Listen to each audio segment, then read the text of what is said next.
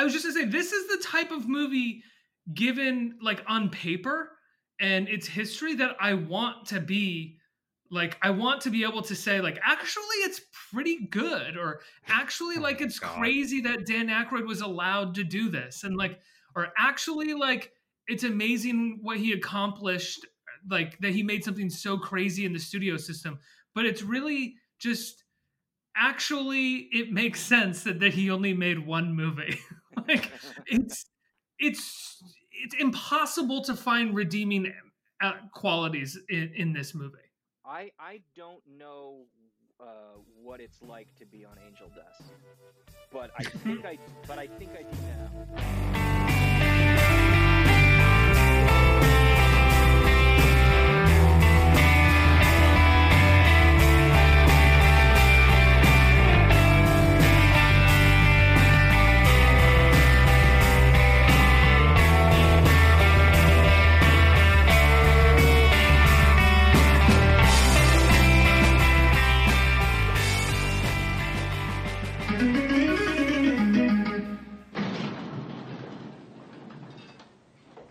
Give me the keys, Mike.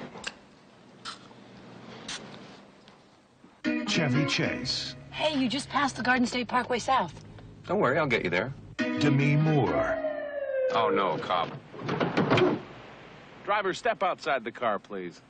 John Candy. Read 'em. Yeah, that's nice, thanks. The lower back, please. I got an itch right up in there. It's good, thank you. Not today, sir. This may be Valkenvania, but it is still America. And wouldn't mind, would you just write a ticket here, or we could settle it some other way, perhaps? That's not the way things work around here. What is this place? Revolving District Court for the Village and Shire of Vulcanvania is now in order. The Honorable Reeve Alvin Vulcanizer presides. Dan Aykroyd. Put out that dog rocket! Nothing but trouble. So sorry. Welcome to 30 Years Later. I'm your host, Ricky Camilleri, with Chris Chafin, your other host of 30 Years Later. Today, we are talking about a movie written, directed, and starring in two roles, Mr. Dan Aykroyd. It's called Nothing But Trouble. It also stars Chevy Chase, R.I.P. I believe he is passed away at this point, and Demi Moore. And we are joined by the fantastic Evan Davis. Evan, thank you so much for being here. Hello. Ricky, you are my last true internet friend. How did we were introduced, we should say, by Megan, who told us that we would be we should be friends and we should DM, and that was at the beginning of the pandemic, I think, and we started just DMing about Paul Verhoeven, I believe. That is exactly right. And you know, as time goes on, you usually end up meeting your internet friends in real life, but we can't do that right now. So this is the best we have.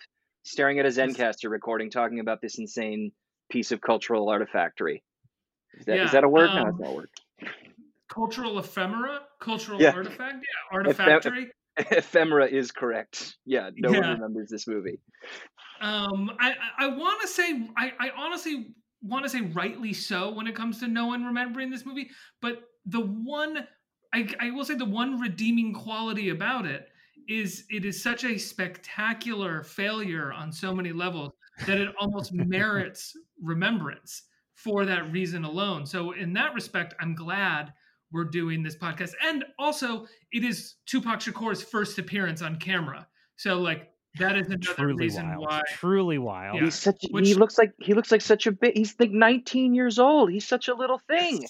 He's a baby. And I have to say, you know, if your first appearance in life is going to be in the movie Nothing But Trouble, it doesn't bode well for the rest of your life, unfortunately. It was the bad foreshadowing for the poor man. Evan, so you have, what do you remember about this movie growing up? Well, this is the thing. I'm maybe a little bit younger than you guys, but certainly any movie that came out from like the late 80s through like the mid 90s, I can picture the VHS box cover in my head so clearly. Every single one. Doesn't matter if I've seen the movie or not.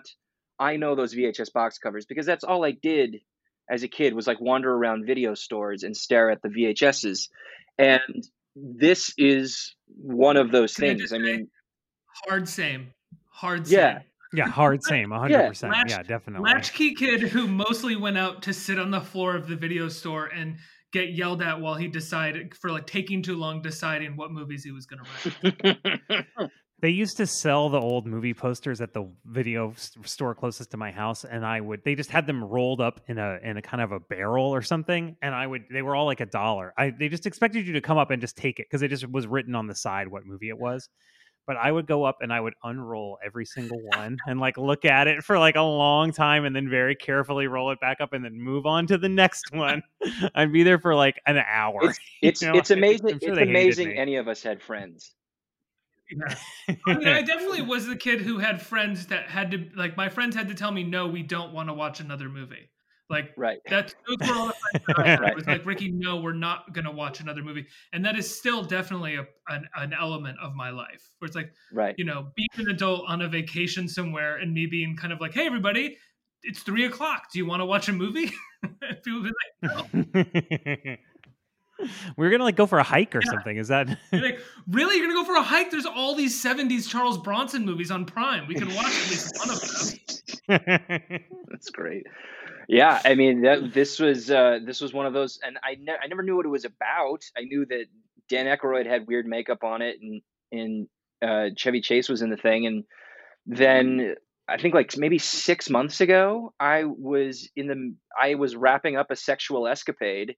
And the woman was like, how best to relax in this moment? Oh, why don't we watch this movie I loved as a kid called Nothing But Trouble? And I was like, okay.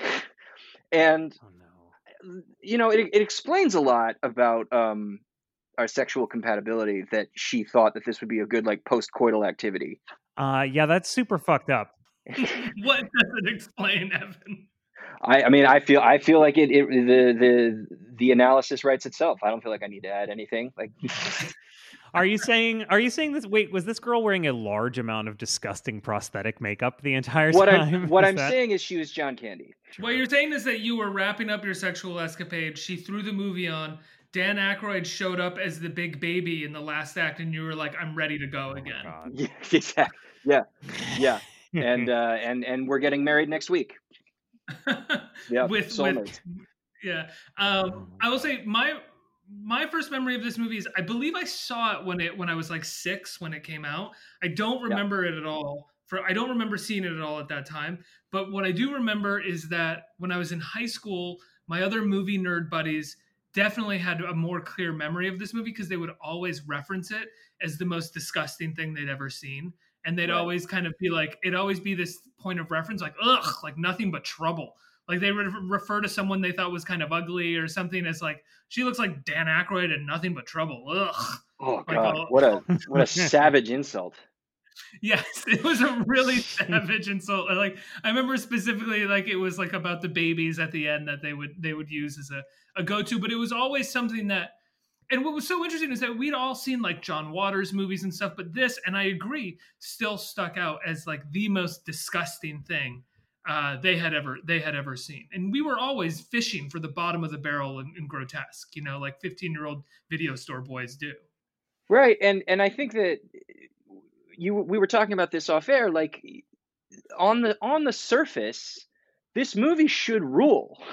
This movie should be amazing because it is so balls to the wall insane. I think if you adjust for inflation, its budget would come out to about $90 million today. If you spent $90 million on a movie about a bunch of people who are kidnapped by a 106-year-old demon judge who wants to murder them and make them into sausage, with those kinds of sets, with this kind of cast, you're like, yeah, money in the bank, blockbuster, sign me up. No, I mean, I mean, the sets, it's interesting that you talk about the sets. I mean, right. So like we're saying, it's a $40 million movie. It's directed by Dan Aykroyd. Ricky, I think you told me because no one else would direct it. Is that like... Yeah, correct. It was his first, I mean, very briefly, I don't want to cut you off, Chris. Can I just give the brief sort of summary? No, please do. Yeah. He and a couple friends went to see Hellraiser, which is, you know, bona fide classic. And they heard people laughing in the theater and thought, wow, a funny horror movie is a great idea. What they didn't realize in that moment is that like when people laugh in horror movies, or horror movies are funny, the movies aren't necessarily trying to be funny at the same time, or at least on the face of it, they're not telling jokes. Like the two, It's just sort of a release Yeah. of the tension of the horror movie that you laugh during it, but the horror movie is not funny yeah, necessarily. or the horror I mean, not a movie, good or the horror horror movie is so bad it's funny, right? Like because just like Right, the yeah. two genres on the face of it, as if they're both being done well, are not really going to play together nicely, right? And so he comes up with this idea. He writes the script alone with his brother. Actually, he writes the script with his brother, and he brings it around. He brings it to John Landis, who says "fuck no," probably for more reasons than just not liking the script. He brings it to somebody else as well, who says no. John And Hughes. then John Hughes, right? John Hughes, because, really? and John Oh my Hughes' God. excuse was, "I only direct things I write," but I feel like it was Oh, more right. like, That's so no, like, that's so fucked up. And I read that too. I was like, yeah, sure, that was the reason, John Hughes. So then he gets Chevy Chase and Demi Moore and John Candy on board. John Candy, because he said he had a dream or just a vision of John Candy in drag and fell out of his chair laughing. He thought it was so funny, which is just like, Oh my that is God. like, That tells you what you're in for with this movie. Like if the idea of John Candy wearing makeup is like the most hilarious thing you've ever heard of, yeah. then like Yeah. you might enjoy this movie. But otherwise, I just thought John Candy in drag looked like fine. Basically, I didn't think it was hilarious or anything to see him wearing a dress and makeup. No, it's like everything in this look- movie where it's like Dan Aykroyd with a penis as for a nose is fine. It's not fun. Like, how is that not funny? Or it's like, not really that funny. you're just sort of like, okay, he has a dick for a nose. All right. So then, I told Catherine we were watching it, and she was like, "No, he doesn't really, does he?" And I was like, "Yeah, no, it is the dick." And she was like, "Why?" yes, exactly. So then Dan Aykroyd gets it to Warner Brothers. Warner Brothers somehow fucking greenlights this movie, gives him $40 million as a debut director with what I think is an unfinished script and parts uncast, which honestly, that's not unheard of for the time, except for the budget and the fact that he's a first-time director. And again, I feel like we really need to give people context of what that number means. Like $40 million Yes. in 1990. That is $80 million right now yes, in 2020. $80 million. This is like a major film. This is Dan Aykroyd, the star of Ghostbusters and Ghostbusters 2 and Dragnet. You know, they're thinking this is going to be like a huge movie. and it has and major then they- problems. And they allow it to go what would in our dollars be $10 million over budget. Oh, right, and- because apparently on the set, Aykroyd refused to say no to any idea his crew came up with. Oh my God. So they Which would is have why- like a yeah. set idea, a makeup idea, and he would just run with it. He loved, which is kind of beautiful. Like, I mean, he just loved every idea that people were coming up with, and they were all on his side. Apparently, you know, as per usual, Chevy Chase was just a gargantuan, fucking swollen asshole to everybody on the set, and the crew had like pulled Dan Aykroyd aside and been like, "We will smash him in the face with a brick if you tell us to. Like, we are on your side. He's awful." Like, a couple of things that Chevy Chase did on set was he would berate Demi Moore for her wardrobe being too skimpy, both to her. I mean, this is crazy to me. I saw that and I was like, that's so mean. Also, because like she's not even in charge of that. Like, you know. To Demi Moore and to the crew and in front of the crew. And in front of the crew, he would make fun of Dan Aykroyd for making less than him, even though he had written, directed, and was starring in the movie. And producing the movie as also. well. And Chevy Chase was saying that his fee was higher and that Dan Aykroyd was like a broke actor. I mean, you can just picture Chevy Chase doing that too, right? Being like, "Hey, I'm making more money than you, right? Like, I'm making more money than you. I mean, I guess that means like I'm more important than you." It's pretty funny, right? Because you wrote it and directed it, but I'm the most important person here. But what's so interesting about that is that Chevy Chase said that he only did the movie because he was friends with Dan Aykroyd. Yeah. That's the crazy part. He's just he's just a real like Scorpion and the Toad kind of guy. Do you know what I mean? He cannot stop being an asshole. Yeah, I think that's what it is. He can't shut his fucking mouth. He can't. his default mode is like insulting someone and being like just extremely mean spirited. Have you guys ever heard that story that Rob Hubel has told about being at the UCB theater and Chevy Chase dropping in to like help out for like an improv show, and Hubel, who's in the show with him, goes up and says, "Mr. Chase, I'm a big fan. I'm really excited to be working with you tonight." And Chevy Chase just rears back and slaps him open palmed across the face. That's the first thing he thought to do when meeting a new human being. Well, I mean, but was it like a joke or something? Well, this is the thing. Like, was he joking when he was making fun of Dan Aykroyd for making less money? Like, there's this line that Chevy Chase never seems to be able to know when he's crossed it or not. And this is, I'm fascinated. I have become fascinated over the last decade with Chevy Chase because I don't know about you guys, but growing up, I loved Chevy Chase. Chevy Chase is an empirically hilarious person. I mean, I love Fletch, definitely. I'm gonna disagree with the both of you on Chevy Chase. You didn't like Fletch. I'm just gonna be. I hate to do this because it sounds like I'm the one who's being like I always hated Chevy Chase. But even as a child, I hated Chevy Chase. I never thought he was funny. And then as I grew into an adult, I just never got it. I never got his sense of humor. And I love dicks. Like I love dickish senses of humor. I love people. I love mean spirited sense of humor often. But Chevy Chase, it just never did it for me. Well, what I was going to say was like, I like Fletch a lot, actually. I thought it was funny. And I was always trying to convince myself that I thought the first season of Saturday Night Live was great, like as a 10-year-old in 1992 or whatever, but like not really understanding what was going on or why it was funny. But I was like, yes, this is good. This is really good. Going to middle school and trying to have intellectual conversations about the first couple seasons of SNL that you watched on VH1. Exactly. And like everybody being kind of like, what the fuck is he talking about? But there's a beat. You know how Gerald Ford's always falling down. So I was there, man. So I was a kid when his talk show happened, and I remember being like kind of excited to see it, but also somehow knowing it was supposed to be bad and watching it and just like waiting for something funny to happen and being like really confused and kind of betrayed feeling because of thinking he was funny and other things, being like, what the fuck is going on with this guy? Right. Like when is this going to be funny? I don't know. I've always found his dickishness. That's always really, really clicked with me. And then to discover just in the last decade or so, like hearing all of the stories about what a monster he is and is like such a the poster boy for like white man fails upward in Hollywood was very eye-opening. And you can see like it's so obvious.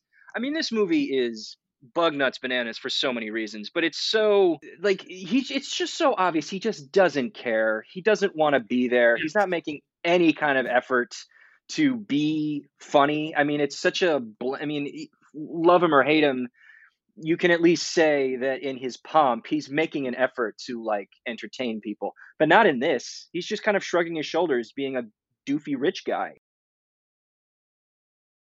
Yeah, all of his jokes are bad and mean, I thought. And it did lead me to wonder how many of them were improv by him because of exactly what we're talking, you and I are talking about, Ricky, about the way he's like, sometimes he's just not that funny and he's kind of a huge douche.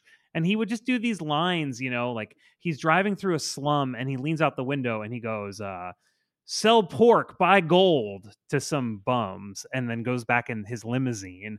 And I'm like, am I supposed to be on his side and laughing at that? Like, he's just being a douche to these people. Well, I think you're reminding me to bring up a very important part of this movie, which is right off the top. The motivations for the characters are so wildly unclear and uninteresting that the stakes are impossible to make out through the majority of the movie. Yes, right? 100%. Like I was explaining this to someone right before we started doing this because my friend asked what we were talking about, and I was like, "Yeah, so Chevy Chase has a hot neighbor who needs to go to Atlantic City, and he offers to give her a ride. And on the way there, they don't just get caught speeding. He takes a cop on a high-speed chase, and then gets like arrested for it." But then the cop is like, well, I'll forget about the high-speed chase, but you did go through a stop sign, which I guess is a joke, but Right. also it's very bewildering. And John Candy doesn't really deliver it like a joke. He's playing it so straight that it doesn't seem funny at all. Well, that's the thing about this movie. It feels like it's written Exquisite Corpse style at times, where like each line has no knowledge of what the like 2 lines ago was. Right. Yeah. Right, Definitely. like someone was folding over the script, and then another person was coming in and writing their ideas down and their dialogue, because you're kind of like, wait, what? He just took this person on a high-speed chase. I get this is a comedy, but you can't just take a cop on a high-speed chase and then just be. And there are no consequences at all. Right, when he pulls him over, he was like, you were speeding, and he's like, no, he took you on a high-speed chase. Guns would be drawn. You would be on the ground getting cuffed, like in any jurisdiction, no matter how small town it is. And perhaps this is the point at which we should try and unpack like how this screenplay came into existence. As you were saying, Ricky, this started because he wanted to write a horror comedy. So then his next idea is, well, there was this time in the 70s when I was speeding through upstate New York late at night, and I got pulled over, and instead of being able to pay the ticket right then and there, I had to go to a judge's house in the middle of the night to pay it in what's essentially a kangaroo court. And because the judge was so pleasant, she invited me to tea afterward, and I just ended up hanging out there all night with this woman. All right, so there's that. A great movie. Like that on the face of it sounds like a really good movie. So then, because he wants to make a horror comedy, he takes that concept and just decides, like, okay, anybody who doesn't live in a city must be a hillbilly and a monster like I see in Deliverance. Exactly. So now I have to map that onto These people are like cartoon. This movie is basically positing that within a 1-hour drive of New York City, there are the most insane kind of mutated hillbilly monsters that if a normal person from Manhattan were just trying to drive to Atlantic City, if we just with one turn, you could be in some kind of like Deliverance on Mars kind of like dripping ooze situation. Whereas that makes sense in a movie like, I mean, it's racist in Judgment Night, but in Judgment Night, they are driving through Chicago and they go off, they take one wrong exit and end up in the south side of Chicago, right? Like that makes sense. It's not necessarily the right thing to make a movie about, but like in terms of geographical, it's in reality in some way. This is like, they get, this is like if you were driving to Newark and you got over that bridge, took a wrong turn, all of a sudden you're in the Texas Chainsaw Massacre. Exactly. Like it's, and why can I just say, Evan, it's so funny you bring this, because this is like, I was watching the movie and I was, because they're leaving New York, they get pulled over by these mutant hillbillies, they go to this kangaroo court, and I was like, is this movie just based on some time where like Dan Aykroyd like definitely deserved to get a ticket and got a ticket somewhere outside of New York? Yeah. And he was like, those fucking hillbillies are trying to take advantage of me, big time celebrity, Dan Aykroyd. Right. And then I did look it up and I was like, oh my God, that is literally what the inspiration for this film. Well, I was just saying, and to twist the knife even further, he has to then come up with a setting that will look post-apocalyptic. So he takes this story, which is a true story. It's a historical event that happened in this mining town in Lehigh Valley, Pennsylvania, a town called Centralia, where in 1962, because a bunch of people had been dumping their waste illegally, the town decided to make a formal landfill, which sat right on the top of an abandoned coal mine. And to get the waste down to a manageable level, started lighting it on fire. Didn't realize the fire had caught in like this air pocket that had a direct line down to one of the mine shafts, and started an underground fire that nearly 60 years later is burning to this day. The entire town has been abandoned. 8 people live there now, whereas 2000 did at its zenith, because it's just spewing noxious fumes from up under this never-ending fire. He's like, so I'm going to take that setting to place this whole thing into. So to speak to that point about the exquisite corpsing of the script, there's all of these elements that are actually kind of intriguing on their own, and then he's just trying to figure out how to shoehorn them all in to one thing. And then, as you also mentioned, when you actually get on set, because he's a first-time director, he can't say no to anybody. So it just starts piling up and piling up and piling up. And yeah, I was rewatching the movie and I had forgotten that like the whole setup is only about 10 or 15 minutes from like the beginning of the movie to the point at which John Candy pulls them over. That's standard 3-act structure, but it feels so much longer because it's all of this narrative deadweight that doesn't really go anywhere or explain anything. You kind of get the sense that Demi Moore is like having an affair with this client who's trying to buy this land, and then just They're in the Poconos, right? Is that then she has to go to drive to Atlantic City, and it's just you just feel it's so sweaty.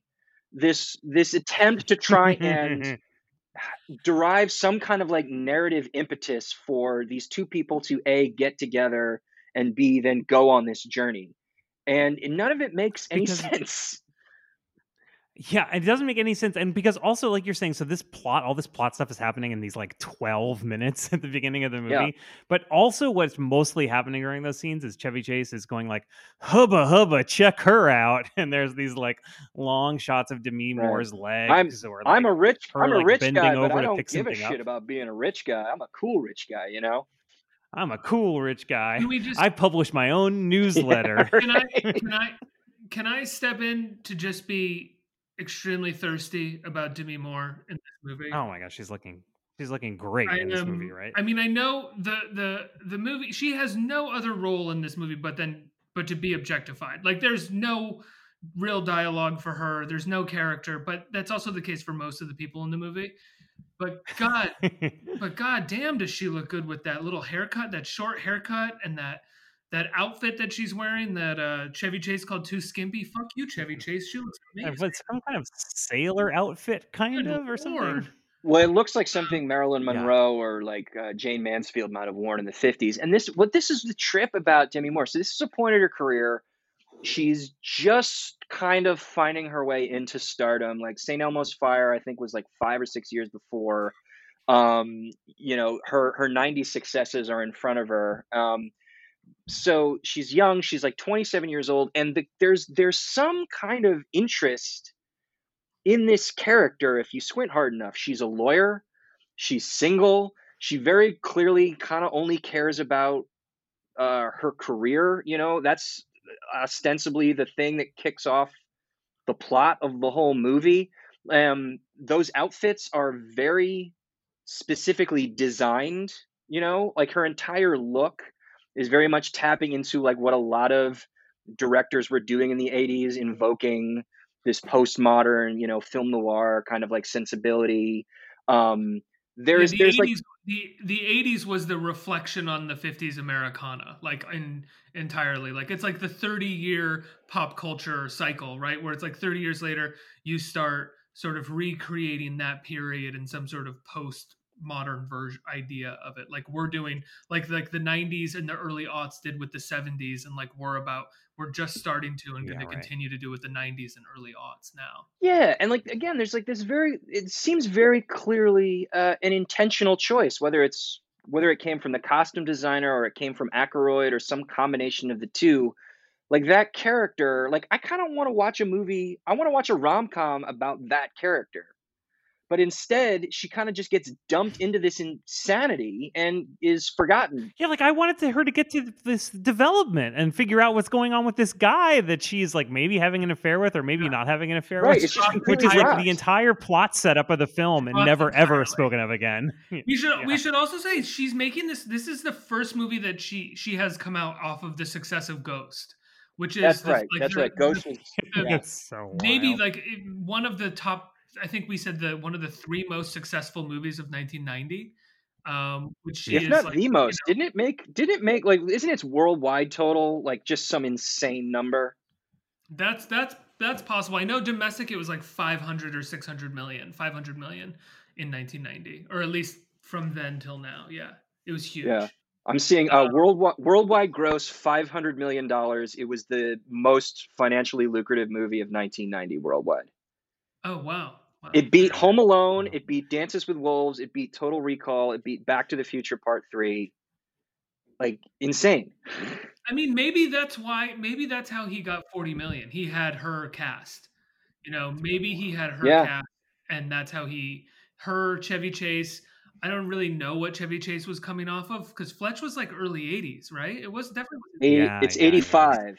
This is like Funny Farm. Is this like Christmas around when that Vacation. movie came out? Christmas Vacation. Christmas yeah. Vacation, I think, was 89, so he would have been cast maybe off the back of that. Right. I mean, that's pretty major, right? And then John Candy is in the movie also. Like, he's a pretty big star at this point, or And this is I guess. I mean, he's a big star at this point. Yeah. I mean, the studio wanted him specifically. I think they told Aykroyd, like, you have to cast John Candy. And Chevy, this is kind of the beginning of Chevy's fall, or maybe Funny Farm and Caddyshack 2 and Fletch Lives were, but Christmas Vacation was like a hit right off the start, or right when it came out. But then, you know, post this, it's Memoirs of an Invisible Man, which we've talked about on this podcast briefly before. Carpenter said that Chevy Chase made it the worst experience of Carpenter's life. And this is a man who's worked with James Woods. That's crazy. And then Chase made Cops and Robertsons, Man of the House, his Vegas Vacation, and Snow Day. Last Action Hero. Yeah. I mean, he didn't really, you know, that was the beginning of his fall. And the talk shows during that period, too. Yeah. But yeah, there's no follow-up. Just going back on this, there's no follow-up on whatever is set up with Demi Moore's story in the first act of the movie. Is there? It seems really important at the beginning of the movie. Like, they're getting them all out of Manhattan and driving to Atlantic City. And, you know, these Brazilian people are coming with them for some reason, who they keep calling the Brazilianaires. Right, who they keep making. How did you guys feel about this whole, those guys in this film? I didn't like it. They're just, the whole joke is that they're Brazilian and have an accent. It was mean. Right. And they don't take no for an answer. Yes. Like, it's just that they talk funny. That's the only thing about them, right? Yeah, I'm not one to be oversensitive about stuff like this, but it's just not. It just wasn't funny. There was nothing for them. Like anybody in the movie, there was nothing for them to do. Taylor Negron had the only like genuine laugh like that I had during the movie was when they're first driving into this crazy kangaroo court. It's like they go over a drawbridge, and then there's like broken cars and TVs and toasters everywhere, and there's like fire coming out of the ground. And Taylor Negron goes, "This place has a very bad energy." I was like, I did laugh. I genuinely laughed at that. I was like, "Yeah, no shit, no shit." You know, I don't want. It's what. Oh, sorry. Go ahead. Well, I was just gonna say, like, all of the, like, we can complain about the plot all we want because the plot is ridiculous. It's utterly illogical. But like, one of the things that, if this movie were successful, you could toss off that inciting incident and have it not matter. You know, a movie like this doesn't necessarily need to have some sort of airtight narrative to it, because the whole movie is supposed to be about excess. It's supposed to be about grotesquerie. But, you know, I don't know how you guys feel about Tim Burton, but he kind of lived large in my head when I first saw it, because I think that, like, a movie like Beetlejuice is not far from what a model for a movie like this could be. And I think Beetlejuice is a delightfully funny movie, and this is dead on arrival. It's utterly leaden. And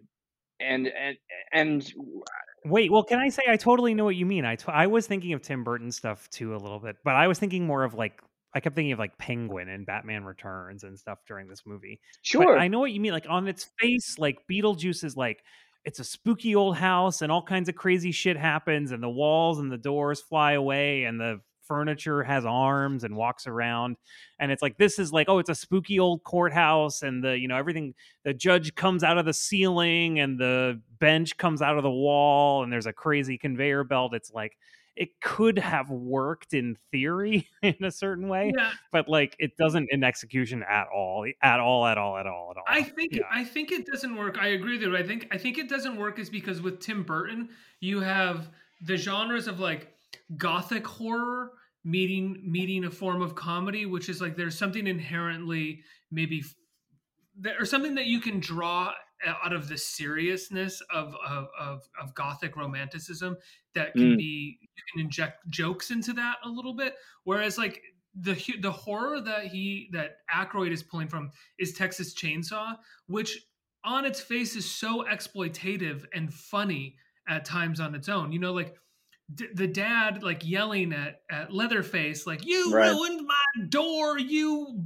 idiot," is a very funny scene.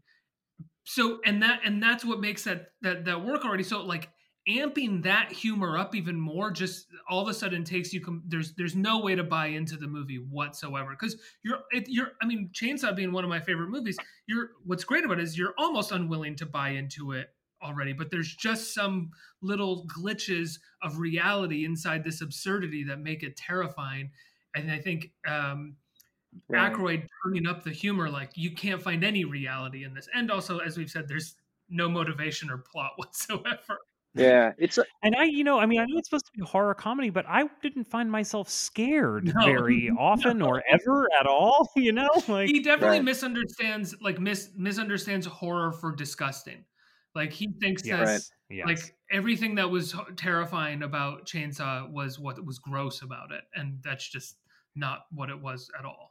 And I'll give Aykroyd the slightest bit of credit in that, you know, the studio made him cut it so it could get a PG-13 rating. So yeah. so there, it was probably in its original form a little bit more gruesome, but that kind of speaks to this point of the movie, for as outre as it is, almost feels like it's stuck between two places and it doesn't know which way to go. Like it needs more empathy, which you might get from Tim Burton, or it needs to be much more brutal and much nastier and much meaner, which you would get from Tobe Hooper.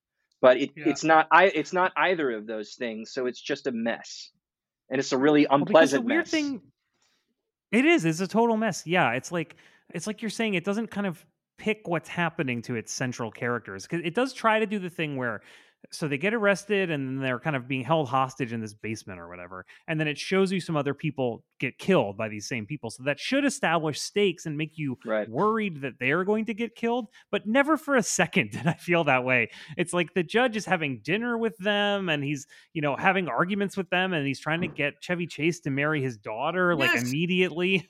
There's nothing. So I didn't feel like anyone was in danger. Yes, exactly. I didn't feel like they were in danger. That's one of the fundamental issues with the movie, is you're just questioning, what is this movie about? What am I supposed to be paying attention to right now? Because there is no sense of danger or belief in just the central scenes that are taking place in the movie. Why are they sitting there? Why haven't they left? What are they scared of? Are they scared? Like nothing is just. Does this judge like them, or does he not like them? Is he going to kill them, or should we be afraid of him or not? Or like that's like, and then they bring in that new group of characters that the judge does kill right away, who are just such unbelievable assholes. You sort of buy why the judge would have done that. So then it's like, oh, am I supposed to like the judge?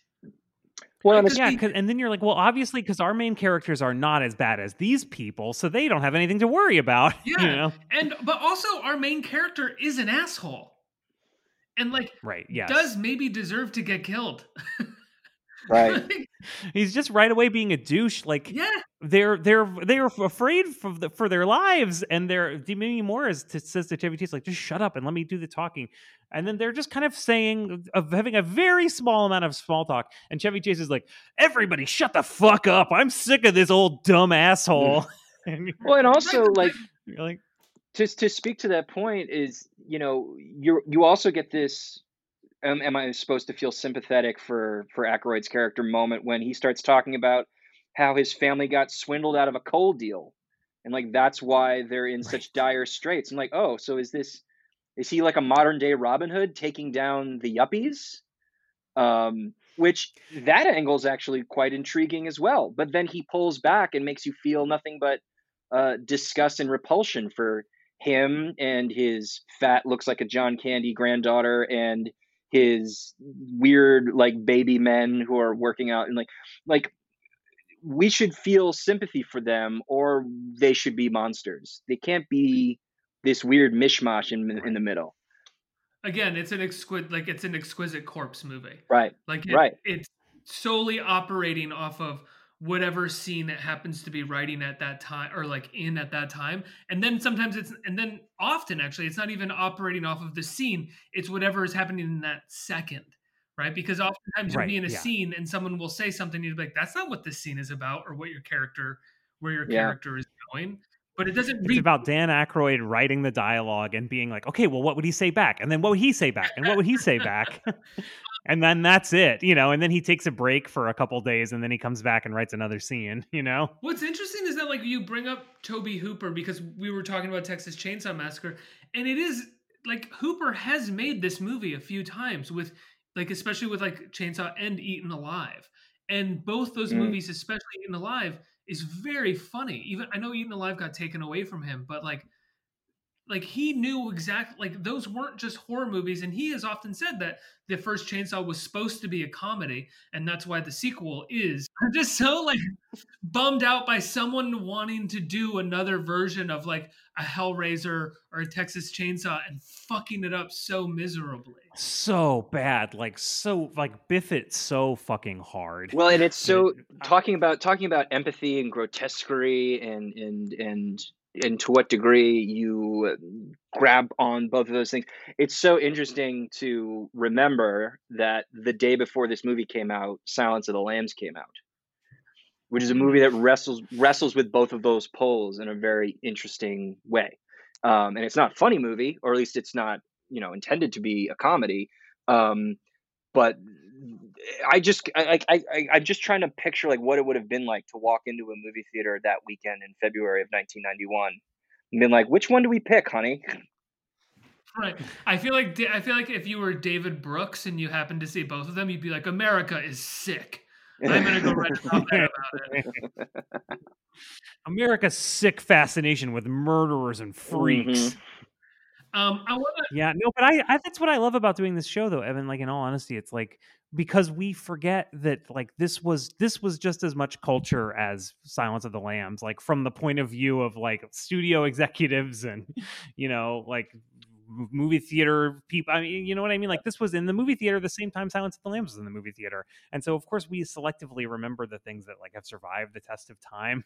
But I love having an excuse to watch like something like this, like as an adult and really think about it because it's like, it's just all completely gone from our collective consciousness, I will say this movie as well, as much as it's not a success, ties into something I was saying about Silence of the Lambs in last week's episode, which is that this is sort of the beginning of the mainstreaming of like gross out horror humor and movies. Like Silence of the Lambs is sort of like the modern version of Psycho, where it's like taking it to the next logical end that will then set up an entire decade of transgressive rock and roll horror movies, thriller movies that are very much in the mainstream and are not like horror in the 80s where they're like, in the horror section of the video store, or just playing on midnight screens. They're actually now, Jason Goes to Hell is playing in malls across America, as is, I don't know, name some other 90s, like Scream,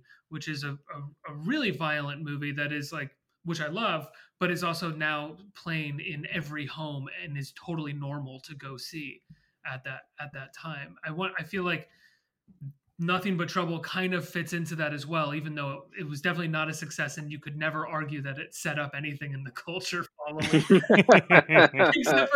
except for Dan Aykroyd's lack of work. I want to talk about a scene with Demi Moore where she kisses Chevy Chase and seemingly orgasms. Oh my God. From pecking him on the face, and I want to know whose idea you think that scene was. Because up to this point, okay, we know that Chevy thinks she is hot, but everything that's happened between them is like she hates him so much. Everything she does, she fucking hates him, hates the kind of person he is, hates his specific actions. He's gotten her in all kinds of trouble. They're maybe gonna die. And then there's just like all of a sudden a 2-shot of them sitting on the bed. And they're just like, all of a sudden she cannot keep her hands off of him. And she is kissing him and like rubbing on him. And I was like, yeah, I wonder how this ended up in the movie. She's not just kissing and rubbing on him. She's like rubbing his face and giving, it's a very similar kiss to the one between Kim Basinger and Dana Carvey in Wayne's World 2. But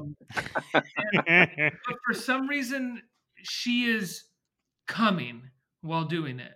Like she kisses him 3 times and it's like, oh my god, I've got to lay down. Ooh!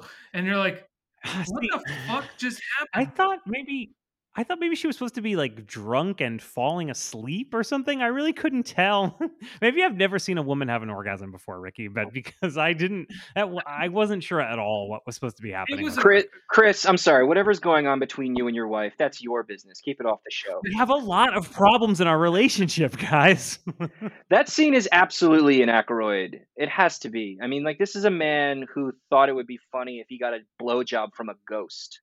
Yeah, right. And it does have very strong Right. cross-eyed, I'm getting a blowjob from a ghost energy. Like, There is this always this thing of, and this is, I mean, this goes back to the beginning of Hollywood, where like an objectively unattractive man is having babes throw themselves at them, and that goes throughout Chevy Chase's entire career, whether it's Christy Brinkley and Beverly D'Angelo in Vacation, the checkout girl in Christmas Vacation, like his entire career, babes just want to bone this dickhead. You know, he's like the ultimate negging bro, you know? Yeah, that's true. yeah. I mean, I wonder if that's where it came from, right? Chevy Chase was the beginning of like, look, man, you just got to go up, pretend you don't care, and just be mean to him. Just be mean to him. You know, they'll Let them know you think they're a piece of shit. They love it. They love it. ignore them, pretend they're not even there. What always blew my mind about the Vacation movies is like it's Christy Brinkley, right? That's the model that like pulls up next Yeah. to him, right? But at the same time, like she's beautiful, but his wife is Beverly D'Angelo. Right. Yeah. Yes, It's exactly. not like it's kind of an embarrassment of riches there. It's not Right. even like a oh my god, like, you know, I just haven't been able to, like, you know, be with my wife and I are getting old together and we both look like shit and oh my god, this beautiful woman's hitting him. It's like, no, your wife is Beverly D'Angelo. You could like see Christy Brinkley flirt with you and then be like, all right, that's cool. Now I'm gonna go fuck my hot wife too. Like, that sounds great. Well, Ricky, I mean, I think what you're not understanding is like it's not like Chevy Chase would be married to an Uggo. Do you know what I'm saying? Like Chevy Chase, he's got to be married to a hot lady, and then an even hotter lady is hitting on him. These are the kinds of things that happen to him in his life. He's been married for almost 40 years somehow. Get the fuck out of here. I swear to No God, fucking he's been married way. to the same woman for the last like 40 years. Wow. That is completely insane. Yeah. I mean, maybe he's a real sweetheart at I home. I think it's one of those situations where if I met her, I'd be like, blink twice if you need help. I feel like we've talked around a fair amount of things, and we should dive into like at some of the set pieces in this movie. I don't know if you would call them set pieces, but like I'm going to list them and then we'll talk about them afterwards. But Yeah. one, the dinner scene, 2, the roller coaster scene, the first one, and then the second one. But the first one when Daniel Baldwin and his crew show up. 3, the babies, right? The big Yep. babies. 4, the Digital Underground.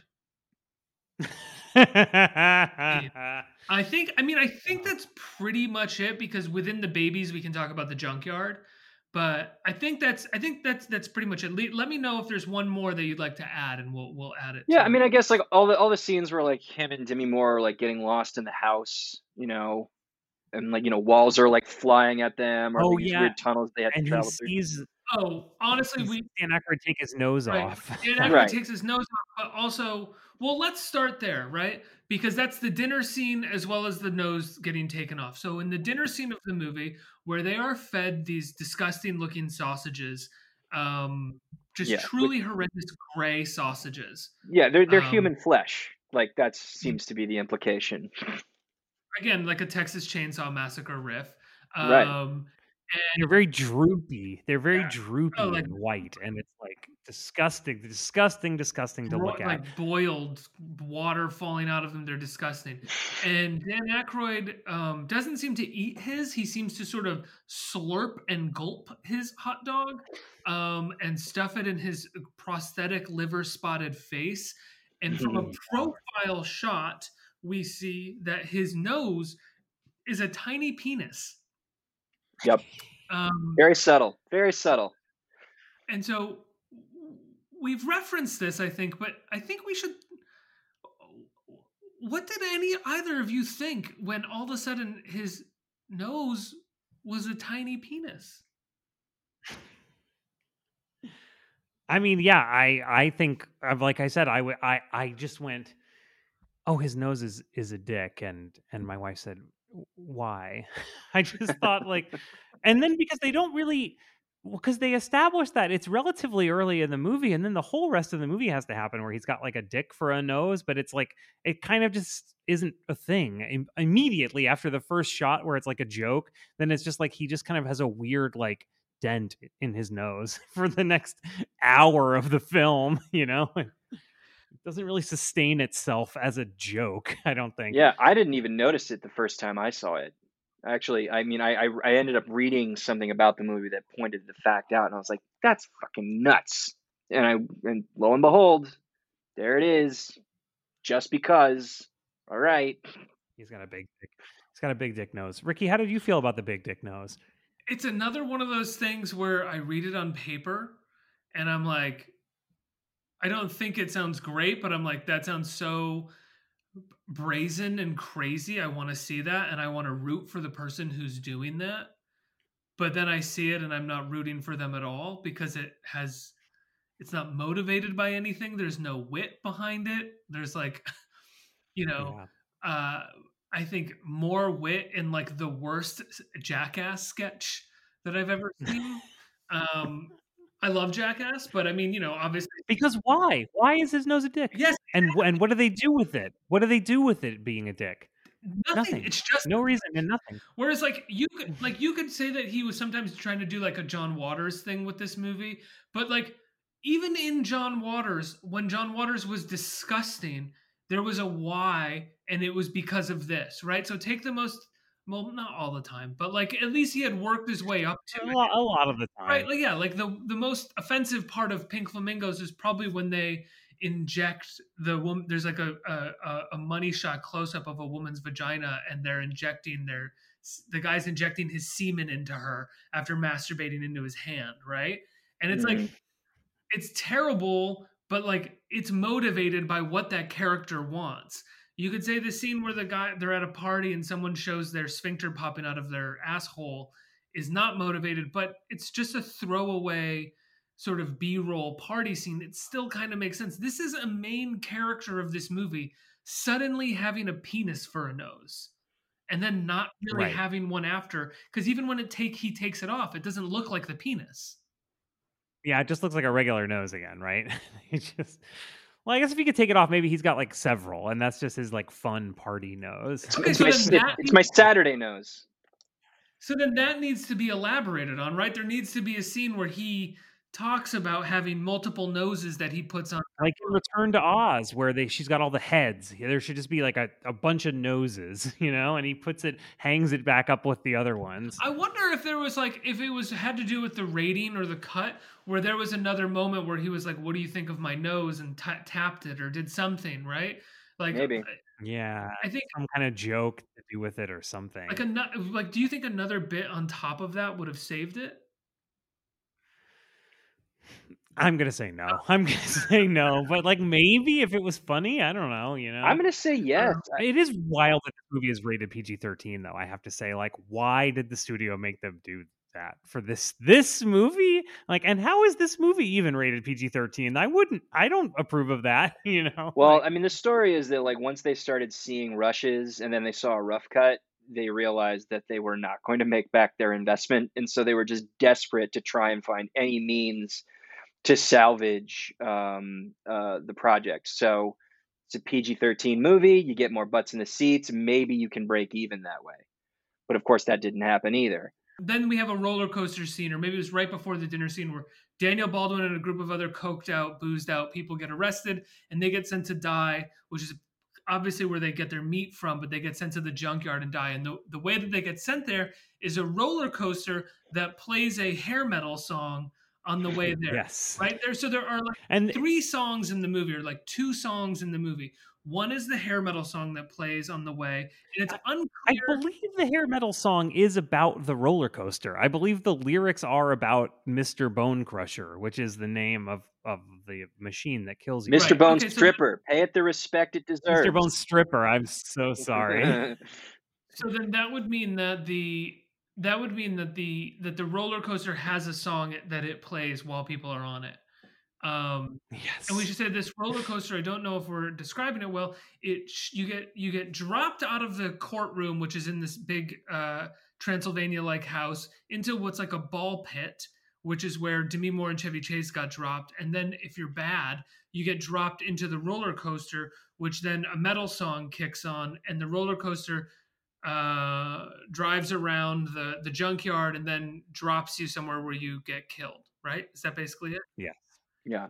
Yes, and the roller coaster scenes are shot. Obviously, did they really built this roller coaster? And you're seeing the people in this little car, and shot from low down in the front, and it's like boom, banging around, and it looks all chaotic and not really like the kind of thing you see in a film. Yeah, and that's why it was This is how. that's why it was so expensive. All of those Exactly. sets are real. All of those effects are practical. Yes. Yeah, the roller coaster was apparently one of the icings on the cake. That was like, Dan, you have to say no, because it was like not in the script. And the crew was like, "What if we put him on a roller coaster?" And he was like, "Yeah, that sounds great." Oh my god, And that's fucking I wild, dude. Like, I just want to stress, as we progress through these moments, and with the dick on the nose, with the roller coaster, that this might sound interesting or enticing in terms of like a crazy batshit failure with too many big ideas. And I can't stress enough, it is not. Yeah. You it is not at all. you It is not like that at are all. better No. off not seeing this movie.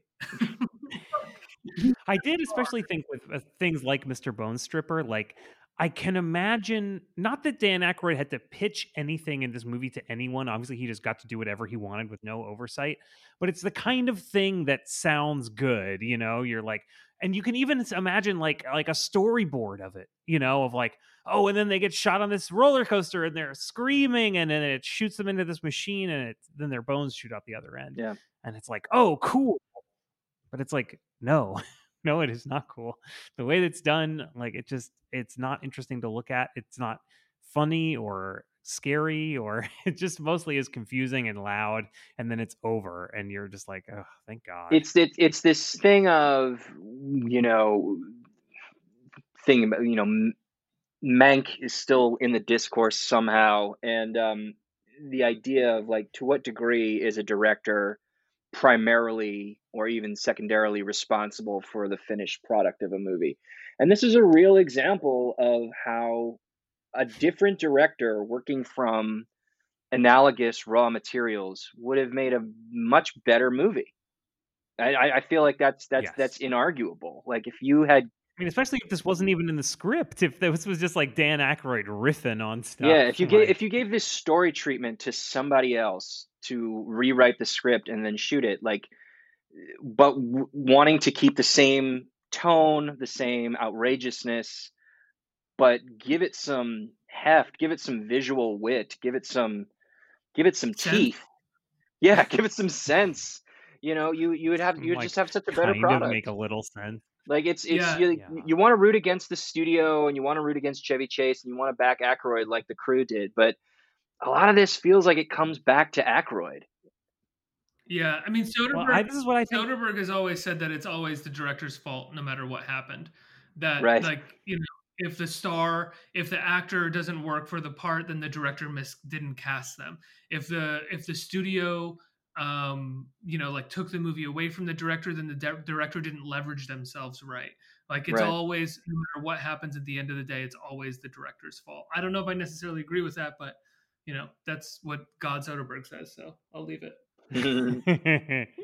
And Dan Aykroyd certainly seems to have had a lot of power on this movie with not a lot of oversight. Yeah. Like, Yes, they gave him $40 million, which is the equivalent, as you said, of an $80 million for a directorial debut for an unfinished script. Yeah. Yeah, and then, like, it doesn't make any fucking sense. The movie that they put together, like, it doesn't have convey any emotions. I mean, maybe the best thing about it is Demi Moore being hot. I mean, like, other than that, like, what does this movie have going for it? Yeah, that's Um, about it. And we should say, oh, sorry, go ahead, Evan. well, I was going to say, I mean, as we work our way through these set pieces, that will be the theme every single time. Like, what was the point of this? What am I supposed to get out of it? Oh, exactly. So let's now, I think, post roller coaster, post penis nose dinner. And as we said, it's a nose that Chevy Chase then sees Dan Aykroyd's character remove and pull off his face as he goes to bed. Another moment that should maybe be scary or funny and is neither and is just gross happens. And then we get to, Chris, what you wanted to talk about, rightly, The babies. the babies. The babies. And I gotta say, I am a little sad that we're an hour and 10 minutes in and are just getting to the babies because I mean they are fucking something else. Before So there's a lot to before Chris, you please. open this up. I do want to say, Aykroyd apparently claimed that he knew somebody who had two siblings who look like this and acted like fuck this. off, Dan Aykroyd. That is either a bald-faced lie, or he's in the middle of one of his UFO conspiracy hallucinations. Because that's ridiculous. The idea you're going to try and find a way to like ground those two characters in realism. Cocaine's a hell of a drug, man. Yeah, so it's basically like Demi Moore is in the junkyard because she's running away and she's stumbling through the junkyard, which at this point is some kind of like labyrinth where it contains different little sections and little whole worlds existing within this junkyard. And she stumbles upon these babies, and they're like, they're both Dan Aykroyd, or is only one of them Dan Aykroyd? Only one of them is Dan Aykroyd. Only one of them. But the other one is not like a known actor of any kind. It's Right. which was weird to me. Like you think you would try to, like I know he took the part because he apparently couldn't find anyone else to do it, but you think he would have tried to cast with this budget somebody else that was like some comedian, Yeah, you know, like some you know, stand-up comedian, for God's sakes. Because at the end they do the like the credits where you see the person and it says their name, and he's the only one of the babies the that other gets a credit. Yeah, it doesn't make any sense. Well, right, and like that's why I asked. I was like, was he playing both the babies? No, he just didn't give a credit to the other baby. I think we're doing justice to what the babies are. The babies are adult size, like garbage pail kids. Yeah, like disgusting, sweaty, fat men in diapers, and they have these disgusting cartoon bellies that are like basketballs that they bounce up and down, and they're like glistening, and they're covered in filth, and yeah, they live in a junkyard, sweaty and they latex like skin costumes that are like greasy and like slimy with that kind of like sticky slime that pulls away, and they speak in like a baby voice that's kind of like I want to play cards. No, I do. And it's you're cheating. You wonder why they're there. You wonder why they're talking, like why they have, like what's funny about this, just like everything else in the movie. Like just like I mean, you have to appreciate it just as a creature, I guess. At least for a minute, you can sort of be like, "Oh, okay, like here's this weird new creature." Well, that's actually the only part of the movie that you can kind of enjoy it on. The only level of the movie that you can enjoy it on is consistently going like, "Oh, I bet that was fun to make." Like I bet. Yeah, right. Oh, he's bouncing the belly. I bet they did a lot of work on getting the belly right. Yeah, I bet that wall or that like makeup effect was fun for the crew to have to put together. Outside of that, it does not look like anybody's having fun, and nor are you as a viewer. Evan, did you have anything? Evan, I don't know. Do you have any thoughts on these babies? Like what? All I could think about is just like, what it must have been miserable for Aykroyd to try and direct with that shit on. Oh yeah. I mean, that's got to be why we have so many sort of disjointed shots in the movie, right? Where it feels like actors are saying things, are like saying their lines for a scene days after the scene was shot at times, right? Right. Like even in the beginning, in the first trial scene where Demi Moore, he's like, Dan Aykroyd's like, I'd like to hang out with you sometime, and Demi Moore's like, yes, I'd like that too. Wait, what happened here? When did she do that line? When were you guys recording that? Yeah, right. Well, because Dan Aykroyd didn't want to direct in his makeup, right? So he just did their whole thing, and then he went into the makeup trailer and came back and did his whole thing. It's fine. They just cut it together later. Right. It's what I mean. They really do. Like when Dan Aykroyd appears behind the judge's bench, I think he's like, if you watch it, I think it's really like one or two shots at the most, right? It's like a slightly wider and then a close up, and then there's just wide and close up of them, but there's never a shot. It's really poor direction. Yeah. But there's never a shot where everybody's in frame together, right? It's just looking down, looking up, looking down, looking up, but in close up often. So never does anyone feel like they're in the same scene. You know what, dude? I bet Dan Aykroyd thought he was being a fucking genius to shoot it like that. I bet he like tells people that story, like, you know what? We're never in the same shot because I wasn't in the makeup. Yeah, but you can't tell, you can't notice at all. Yeah, probably. I wish, but it definitely does not feel like that. It feels like someone did not know how to make a movie and was probably told by his DP at one point, like, "Hey, man, we're breaking the 180 degree rule here, or we're not getting a wide that encompasses the entire scene. It's not gonna feel like anybody like whatever. Fuck off. We just got to keep moving on. Come on, Chevy's being really mean to me right now. We can't keep shooting." Well, it's really interesting that you bring up the DP, because the DP is Dean Cundey, who became a legend thanks to his work with Robert Zemeckis and Steven Spielberg, and like when he filmed this movie, he was 3 years removed from Who Framed Roger Rabbit, which the entire point of that movie is to try and integrate elements that should not be able to exist in the same shot. So you'd think that a guy like Dean Cundey would have been able to help Aykroyd figure out how to do exactly what Ricky is saying he wasn't able to do. Yeah, I mean, all that takes though for a professional crew member is to realize they're on an unprofessional set and be like, whatever gets the day done, Right. Let me get out of here. So the other set piece that we have yet to bring up is the Digital Underground performance featuring a young. We mentioned it at the top a little bit. The Digital Underground performance featuring a young Tupac Shakur making his first appearance on camera. And what this is that John Candy's police officer character pulls over a music group, which we don't even see. We just suddenly see a limo pull up to the house, and Digital Underground gets out, and all of a sudden they're in front of Dan Aykroyd's character, and there is a brief nonsensical trial where they tell Dan Aykroyd that they're musicians, and then they play a song in typical like early to mid 90s fashion in Hollywood movies. Oh my God, right. A famous, just corporate synergy, right? Like the record company, part of our company has a band that we would like to put in this movie, find a way to write them in. And so they barely find a way to write them into this movie that isn't just like the band shows up and the band plays a song, and they play all around the world. And then I don't want to cut off what my favorite part's going to be, but it is my favorite part is Dan Aykroyd gets up and plays keyboard with them. And it's for me, it was like somehow the one moment of joy I felt while watching the movie.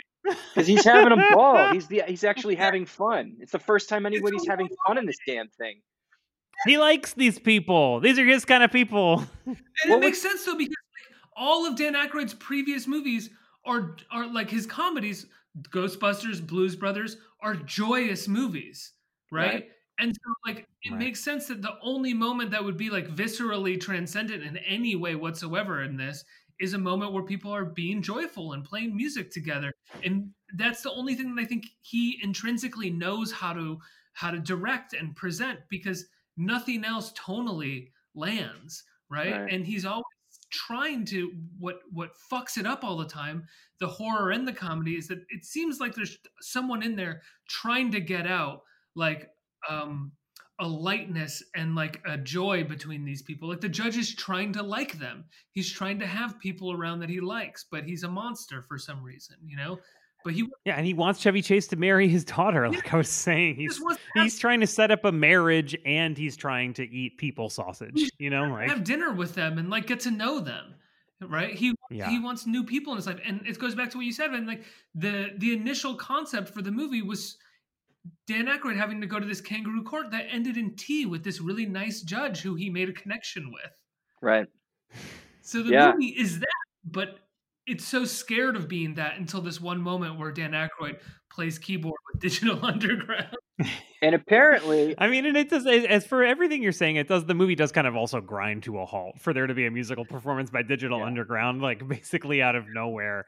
Although I do think they have one of the best lines in the movie also. Again, when they get out at the house, the big spooky old house, someone in Digital Underground goes, they say they describe it as being seriously Draculated. I was like, yeah, that's pretty good. Yeah, that's pretty good. Here's the trick. You described this scene as grinding to a halt. I want to ask, like, was that like, yeah, right? Was that not a feeling you had gotten used to at this point? Yeah. Like that implies the movie had some forward motion of some kind, right? Yeah, you're right. I withdraw that. Well, I was just gonna say it's interesting. Yeah, it feels like one of those corporate synergistic moves, but like I haven't been able to confirm this, but the story that I read was that Aykroyd wanted Digital Underground in the movie. Like he liked Humpty Dance and like worked some contacts at whatever their label was at the time to try and get them in the movie. Like that came from him, apparently. Which if that's true, that's a total other like somebody just say it's fine if we don't have another set piece. It's okay. We don't need to have the Humpty Dance people do their new single. Not even the Humpty Dance. They're doing their new song nobody likes. But then you can I kind of believe that because what's the whole thing of the Humpty Dance people? That guy's wearing that big weird fake nose. So obviously that would appeal to Dan Aykroyd. Yeah. Well, you know what that is? That's that's like a very old-timey way of like wearing sunglasses back in the day. Like if you didn't want to put zinc on your nose, you'd have this little plastic shield so you wouldn't get sunburned. Yeah, that's actually a real thing. That wasn't like a macabre like detail. But he's wearing like a crazy fake nose. Well, it's not. I mean, it's like trying to match his skin tone. But like my thought was that it was like one of those devices that a lot of people used to wear. Like they'd have it attached to their sunglasses so they wouldn't get sunburned. Either way, it's fucking weird. Well,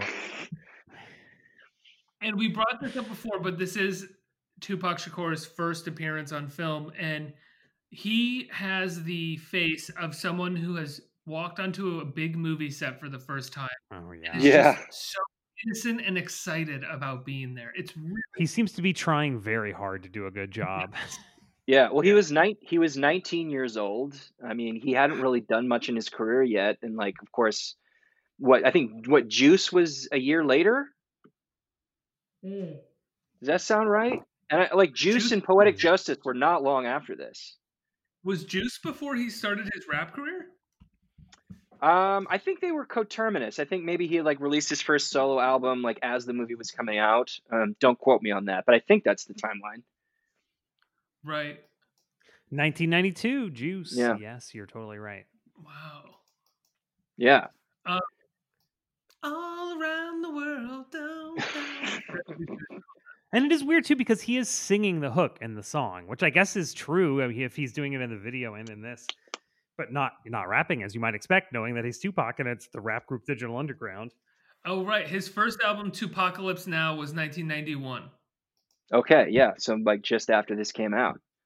Right, it was released on November 12th, 1991. So it's got to sit for a few months before. It had Brenda's Got a Baby, Trapped, and If My Homie Calls on it. The world was his oyster. I mean, even now, 30 years later, like and it's not a big part, but he has such presence, even for like a 19-year-old who hasn't done anything. Like he really does hold the screen. Like you can tell, like this is somebody who worth paying attention to. Well, he's a good-looking guy. I mean, there's no two ways to put it, but he's a good-looking guy. Yeah, Like, when you he's see him on the very screen. he's like a very cute boy in the scene with his like innocent smile, singing all around the world. He's like very adorable in the back there. I think those are the major set pieces. Is there anything I'm missing before we get to our 3 questions in the end? Well, I mean, like we should maybe just give like a little bit of notice to the ending, which is a nothing ending because they hadn't written it when they got on set. Well, it's very obvious because it has 2 fucking endings. Right. Like they're Well, 3 they if you have think this about huge it. action set piece where they're escaping from the crazy house. They escape, okay? They go see the cops, and the cops are like, "Oh, let's go back and get them."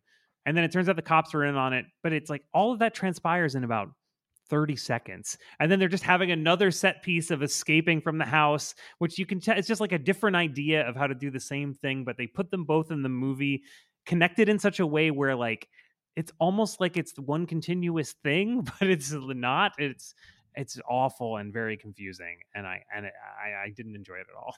Yeah, and then it's just the shoulder shrug of the epilogue, which again is supposed to be like this fun little like Tex Avery thing where like he runs through the wall, but it's what is it? It's a minute and a half. Like you can just imagine that they wrote the day that they were going to shoot it. He runs through the wall, as you said, Tex Avery style.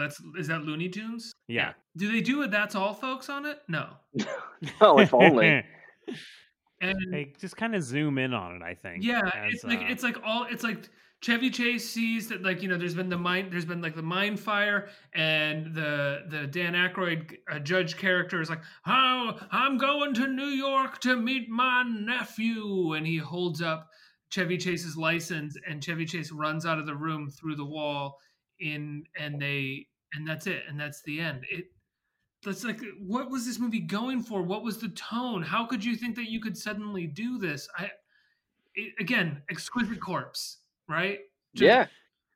We're gonna do this now. It has nothing to do with what happened in the last minute. And just wouldn't it be funny if that's just the only question to explain anything that happens in the entire film. So, like, which is he sees these coming, and like he runs through the wall like Bugs Bunny. Like, wouldn't that be funny? Yeah. Would I answer with, would it?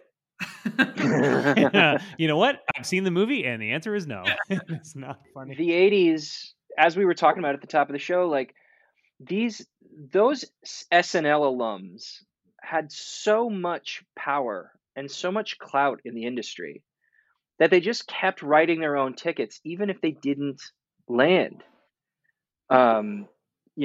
Between Chase and Aykroyd in particular, and Bill Murray, like those guys were untouchable throughout most of that decade. And sorry, go ahead. Well, and I'll just say, and particularly when it comes to comedy, like it doesn't surprise me that like a bunch of studio executives would say, "Listen, if you need to figure it out, you're the comedy guys. You guys made the most important sketch show of the last 20 years. Like, we'll let you figure it out. Go for it." I mean, first of all, I'll just say, Evan, I don't like your implication that somehow Sergeant Bilko isn't a great film. You're saying Steve Martin could just do whatever he wanted in the early to mid 90s. Like, yeah, no, but you're totally right. It's like you can just imagine the money guys who are like, well, that's Dan Aykroyd from Ghostbusters, man. Like he'll figure it out. It'll be great. Do you think that this maybe is too tangential, but do you think that SNL the past couple of years has been, as someone who watches SNL regularly, has been, I think, the worst it's ever been. And initially that was it seemed right to blame that on the Trump administration and this idea that everybody is now connected to politics and news in a way that makes the show just feel like it has to attack everything from a news angle and not from a comedy angle.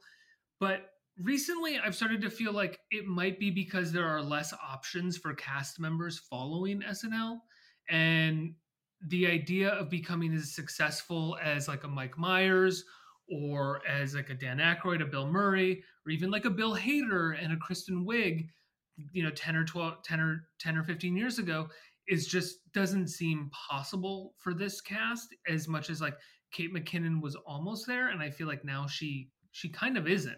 Like it's not actually happening Yeah. for her. And so the show feels dead on arrival with a lot of people who feel like they almost don't want to be there anymore.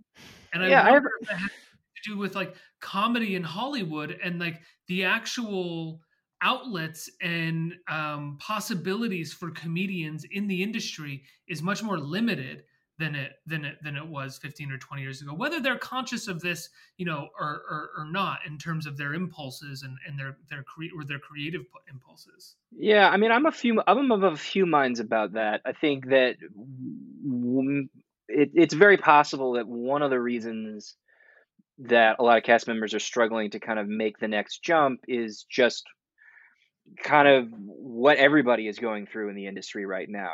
That no studio seems to want to fund anything that doesn't guarantee them a box office hit in China, Russia, Brazil, and Japan, as well as the United States. And comedy is difficult to translate overseas. And if we kind of narrow our focus, it's possible to say that a lot of these folks have had some kind of success. You know, Kristen Wiig, I mean, was nominated for an Oscar a decade ago, and I don't know if people have seen Barb and Mar go to Vista Del Mar, but that seems to be doing well. For, of course, fantastic. Whatever that means, and of course, Bill Hader has a hit with Barry on HBO, and but Ricky's right; these are people who left the show a decade. Yeah, ago. I would say that Bill and Kristen are the last. Right, and I think that that's the next point. I mean, like you keep seeing, because this is, as I understand it, like when you get hired as a cast member, you sign a 7-year deal, and you can get fired in that time. But it's very rare that like you're able to get out of it early if Lorne doesn't want you to go. But it seems like a lot of people are just like riding out their 7-year deals and sometimes even re-upping. Like A.D. Bryant has a show on Hulu that is, I mean, Shrill, it's nominally successful. I mean, however you can measure that, but I mean, she was on the show forever. Same thing with Kenan Thompson. Like people, maybe Keenan's a special case. Well, sure, but my point is, like, I think maybe Ricky is onto something, that like, because maybe your best hope is 3 seasons of a small little streaming comedy. If that's your ceiling, then why would you leave the steady work at Saturday Night Live? And then because it's Saturday Night Live, you start grinding the gears, you start feeling a little repetitive, you might not feel as motivated. I don't know. I mean, I'm speculating, I'm spitballing. I don't know if any of this is going to land in the main. What I would also say is that like Saturday Night Live is never as good as you remember it, because I agree with that. I 100% I mean, it's every episode is 60 minutes of sketch comedy that had been written in the middle of the night 3 days before. So it's always, you know, like going back and watching full episodes of the stuff from the 70s, there's a lot of dead air in those episodes. And the stuff that lingers is the stuff that we just kind of assume was always the show. So that's just an aside. So whether or not it's the worst it's ever been now, I'm not sure. But yeah, I think Ricky, maybe you're onto something. Like if Shrill is your ceiling, then why would you leave Saturday Night Live? The show is trying to be a very, very specific kind of thing that appeals to like all Americans all the time. Mm-hmm. And I think it has de-emphasized all resistance, recurring characters and like the kinds of things that where you can turn you into a star. You know, everything's just like a kind of a weird commercial parody. So we have 3 questions that we ask at the end of the episode. And the first is, what was your favorite part? I've already said my favorite part, which was Dan Aykroyd jam session with Digital Underground. Evan, what's your favorite part of the movie, if you have one? Demi Moore's look, just the outfits and the hair. I mean, it's just she rules, man. She just absolutely rules. Chris, what was your favorite part of the movie? Yeah, well, Ricky, I hate to it's in my notes right here. Like, yeah, fucking Tupac being in this movie. Like, that's the best part of the movie by 100 million miles, is watching a young Tupac Shakur sing the hook and like react to the crazy judge and dance around and like try to, you know, he's acting really hard and he's performing as a singer. And it's just like, it just being in 2021 and watching and knowing this is Tupac Shakur's first appearance on camera, and you're like, this is completely He was a wild, star, so much man. more than this movie deserves. Yeah. Would you also say that that is your most 90s part of the movie, Chris? No, for me, so we've been talking a lot about how this movie has all these crazy practical effects. It's got all these crazy creature makeup stuff, and it has this kind of weird horror comedy tone. So I think a big thing in the 90s was this kind of thing, but like done with in different kind of like science fiction or sort of a more cartoony, like prehistoric thing. Like I'm thinking of the Mario Brothers movie, Theodore Rex, where Whoopi Goldberg has a partner who's a dinosaur in this world where there's dinosaurs. Even Hudson Hawk. I mean, even the show Dinosaurs. Like this is all, for some reason, it was like advancements in latex technology or something. I don't know, but this was a really big thing in the 90s. They kept trying over and over again, and like 99% of these things were complete disasters. But this was like they were taking big swings in this area in the early 1990s. That's true. Like this sort of the big sort of studio set piece comedy. Well, and with these weird like cartoony but real effects, where it's like talking dinosaurs, or it's like the Flintstones house and the Flintstones car, and it's made out of whatever crazy polystyrene it's made out of or whatever.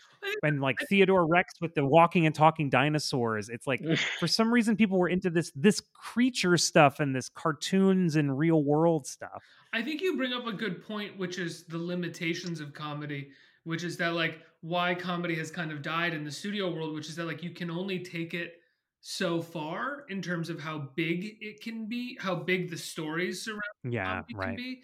And like the 90s was a period of time where it was like, let's involve sci-fi, let's involve horror, let's involve all of these things to make like our comedy like bigger budget, and we can make amusement park rides out of it. And the extension of that you saw in the 2000s was bringing back the buddy action comedy of the 80s and amping those up even more, right?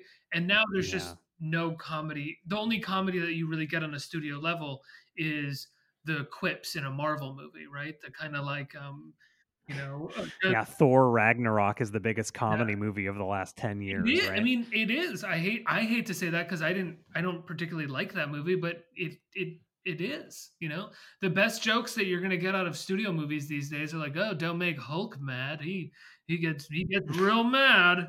That's it. That's all you get. Evan, what was the most 90s part of this movie for you? Oh, geez. I actually think like Chevy Chase's suits. I know I'm focusing on couture, but that is such a specific 90s cut for a men's suit. Yeah.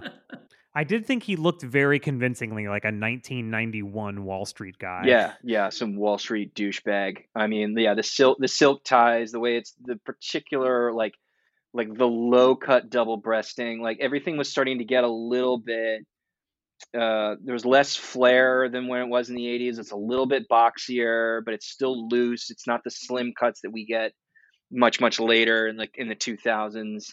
Yeah, it's perfect. It's a perfect 90s look. Maybe this is too easy, but I think I used it for Ghost, but I don't know. I just think it's Demi Moore. Like the 90s were Demi Moore. Right. She was in movies in the 80s and in the aughts, but she really fucking owned the 90s. And that this is a type of hot person. Like it's completely unique to Demi Moore, basically, But like, with G.I. Jane and with Striptease, Disclosure, she was Indecent Proposal. Proposal. She was like the go-to 90s movie star, and it's crazy how much it didn't really carry over that well, because in the 90s she was really the most talked. I remember her as a child hearing my parents talk about her all the time. Like, that cover, the magazine cover of her where she's topless and she's pregnant. Oh my God, Demi Moore. Exactly. She seemed like, to me, the most talked about movie star when I was a child. I would probably 100%. put Julia Roberts above her if we're talking about the 90s in terms of That's true. reach, But she's in the mix without a doubt. I mean, like, I remember I have seen neither Striptease nor G.I. Jane, but I remember the Striptease press tour so vividly because she had already Yeah. shaved her head for G.I. Jane. And I believe she like did a striptease for Barbara Walters on camera. Like that was a big moment. I will say Yes, and she had to keep talking about how she's like, I studied real strippers, Right. you know? Right. not to, and I do not mean this pejoratively, although I'm sure they would have meant it that way in the 90s. Julia Roberts was America's sweetheart. Demi Moore was America's slut.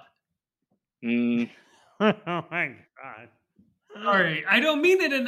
I don't necessarily, but that's how I she was just talking. watched the Britney documentary, Ricky. How can you talk like that? I know. I'm sorry. I am sorry. But like that's how she was talked about because of striptease and because It was sexual. She was she was sexual, sexual, you know. exposing herself. She had done sex scenes before. Julia Roberts hadn't. I don't think Julia Roberts has ever really done a sex scene, has she?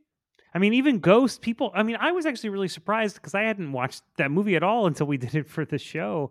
And like, I always was under the impression she was naked in Ghost from the way people talked about that sex scene. Like it was Right. this crazy sex scene. She's not even naked in it.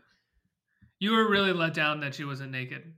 I know. I talk about it a lot on the you episode. really- I think I you did, really didn't I? did. You kept being like, I think the episode opened and closed with you being like, she's not even naked. She's not even naked. But do you know what I mean? But this is just to get what you guys are both talking about, like the way people talk about her and the things that she does and this sex scene, like, oh, this crazy scene in Ghost. Oh, it's so sexy. It's like, no. And then she doesn't even get her tits out. Like what? You know? So Chris, I'm gonna let you handle the next question. Oh man. Well, so it's been 30 years since this movie, Evan. Like, what do you think like we've all grown out of since this movie came out? This The is a very tough one. the very conversation we just had. That's what we've grown out of. Yeah. That is Um, true. Yeah. Some of us, yeah. I mean, I think that we're much more sensitive also to the demeaning depiction of the rural populace of the United Yes, States. yeah. And you know what? I'm not even sure if I believe that because Hillbilly Elegy exists. So I might have to walk that one back. I think it's a reminder. Which do you think is less sensitive about rural Americans? that's an interesting Nothing But Trouble or Hillbilly Elegy? Yeah. I think Nothing But Trouble might be more sensitive. I'm not sure. But that's because the people who made Hillbilly Elegy would argue that they are they think they were being sensitive. Right. Yeah. Right. That might be the difference. But like liberal Hollywood has always attempted to try and like do the right thing while being incredibly condescending to whatever population. I mean, it's a reminder of just also how far we haven't come. This could be a movie that Cinestate made now.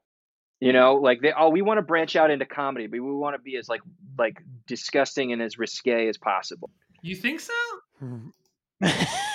I mean, I want to roll with you, but the last Cinestate movie that I saw was Run, Hide, Fight, and oh, is that the Ben Shapiro movie? Yeah, that's the movie that they lost the rights to, or they sold the distribution rights to the Daily Wire to distribute. Right. Right. And I mean, look, I like the S. Craig Zoller movies. I like them a lot, actually. I think they're very interesting. Yeah. I don't actually agree. I mean, I think they can be trollish at times, but I also think that they are a more than anyone gives them credit for, but not entirely. They are like an honest depiction of, or like an honest iteration in the crime genre.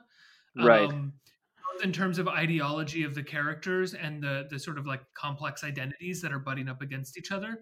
At the same time, he is definitely culturally trolling often within those movies. But yeah.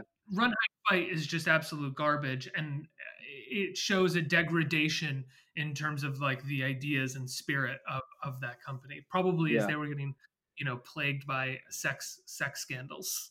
Yeah. Now maybe that's too big of a swing to say that this would be something that they would make. But like I just, you never want to give the moment in which you live too much credit for having made progress.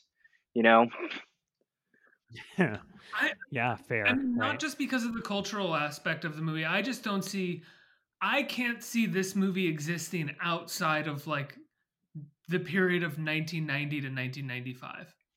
Absolutely Like, true. This movie, no way. For all the reasons that we've talked about, like no one would throw that kind of money toward a person like Dan Aykroyd to make a movie like this. You're right. There's no chance. They'd make it a Yeah. streaming series on Crackle instead. So for me, the thing we've grown out of, it's like, it's kind of what you were saying, Evan, but this idea that not just the movie has this point of view, but that it automatically assumes the viewer will be on board with this point of view, Right. which is like, oh, you know how like poor people who don't live in cities are like fucking crazy monsters, like, Right. like you get that, right? Like, so here's a movie about that, like. You know how you're afraid every time you leave Manhattan because you don't know what these poor people are going to do to you? I think it's generous to say this movie has a point of view. Because like often throughout the first hour of the movie, I was searching for whose point of view the movie was from. Right. Yeah. Yeah. What about you, Ricky? What's something you feel like we've grown out of? I think honestly, it's there's the entire movie, everything, literally every. I mean, where do we fucking start, right? Every second, every millisecond, every molecule, every decision feels rooted in the problems of the movie industry in 1990 and 1991. Like Right. every single thing. But if I had to stick to one thing, it would be the roller coaster. Yes. I don't know. Yes. Like no one gives a shit about roller coasters anymore. Like they just speak don't. for yourself, sir. I mean, I like take me to a Six Flags any day of the week. I'm down. But in terms of depicting them, no one really cares or depicts them outside of like a Final Destination movie. If like 12 years later, which is the early aughts, which I kind of consider the early aughts in the same way that I consider the early 90s to be a part of the 80s. I consider the early aughts to be kind of like sort of like the culmination of the 90s. Right. And in that you get the roller coaster in like a Final Destination 3, I think. And you get a roller coaster in Fear, my favorite roller coaster scene. Fear. And well, I think there's something that feels specifically 30 years ago, 90s, 80s, like about, people on roller coasters and that being like crazy and fun. Yeah, like it's just supposed to like automatically amp things up so crazy that it's a roller coaster that fucking kills you, man. And you're watching it like they're on a roller coaster? And you're like, what? He built a roller coaster next to his house and it goes to this weird machine? Who built this roller coaster? I think to jump on that, like we're something that we've grown out of that's not a positive thing is that none of these sets and none of these effects would exist in a physically tangible, practical form in a movie now. All of that would be that would be computer generated, or just non-existent because none of it is actually. We talked about this with Silence of the Lambs, and I'm not comparing these two really at all. Although I think I did that earlier. But the idea that like there's all these plot strands in Silence of the Lambs that you can feel a modern or contemporary executive being kind of like, what's that doing here? Get it out of here. Get back to the murders. Right. Which are the things that become the heart of the movie that make everything so emotional. Whereas in this, it's only tangents. There's nothing essential to the plot. There is no plot. So there was no executive being kind of like, hey, rein this in, look for this, try to find out what the movie's about. So everything that's in the movie is like, I don't think you would see in any movie at all now because none of it is essential to a plot. Cool, because there is no plot to move forward. What is the fucking plot, Like the plot is like they're stopping an evil development in the Poconos that's going to be built on garbage. And then they get kidnapped and they have to escape. Except that it doesn't. I'm doing it too much justice to describe it that clearly and concisely. Yes, because often it doesn't feel like they have to escape. It just feels like they're there. Yeah, like there was a certain point where they like started trying to escape, and I was like, well, that does seem kind of rude. I mean, they're just like having dinner with these people. Why are they like throwing things at them and trying to jump out the window? You know, characters, as you just said, they do escape. They jump out the window, they run away, and then John Candy's like, "Well, actually, I'm going to kill you," and they're like, "No, please don't. We'll give you money." He goes, "Okay." That's it. Yes. Like a good microcosm for how so many of the scenes go in the movie, where it's like stakes, and then all of a sudden someone goes no, and they go no stakes. Although I do like that that is part of the ending of the movie, is that the three of them just really did go back to Brazil and like everything's fine and they're just like living together, and John Candy's having sex with the one Brazilian woman and they're rich and they're just having a great time together. I was like, I somehow didn't expect the movie to revisit any of that stuff, you know? Right. It's like the one narrative thread that it actually tied well. Yeah, like they were like, "Oh, people are going to be wondering what happened with these characters," and you're like, "No, nobody's wondering." Yeah, they're very I think, important. I think I mistook what you were saying, Evan, in terms of like the practical effects and how that would never happen. But I mistook it because I just don't think that you would ever get any ideas or any set pieces like this in a modern movie, because they couldn't be done with CGI. Like I don't think you could do the roller coaster, or you could do the makeup effects or anything like that with CGI. True. Yeah, that's true. That's true. So you wouldn't even write it. You would instead write like, I don't know, they get taken in by a group of superheroes who have horrible conversations about themselves. They're like, they're jokes about their superpowers and bad conversations about the fate of the world. And then we see CGI stuff of people flying and cities being burnt up. That's it. I think that's yeah, right. But every actual scene is just like at a dinner table in a nice apartment, right? You know? And then you find out that the Aykroyd baby is the chosen one. That would be great. I would love if like those two babies turned out to be superheroes the whole movie. That would be like Blank Man, or something. Right. I don't know. Right. That would be like Blank Man. So guys, I mean, we've surpassed, I think about, yeah. I mean, I'm going to edit this down, but as of right now, before editing, we're about 25 minutes past how long this movie was. I love think it. This is at this point the longest episode we have ever recorded. I want that. I want that for myself. I want to put that on my resume. Yeah. I mean, I think, oh my God.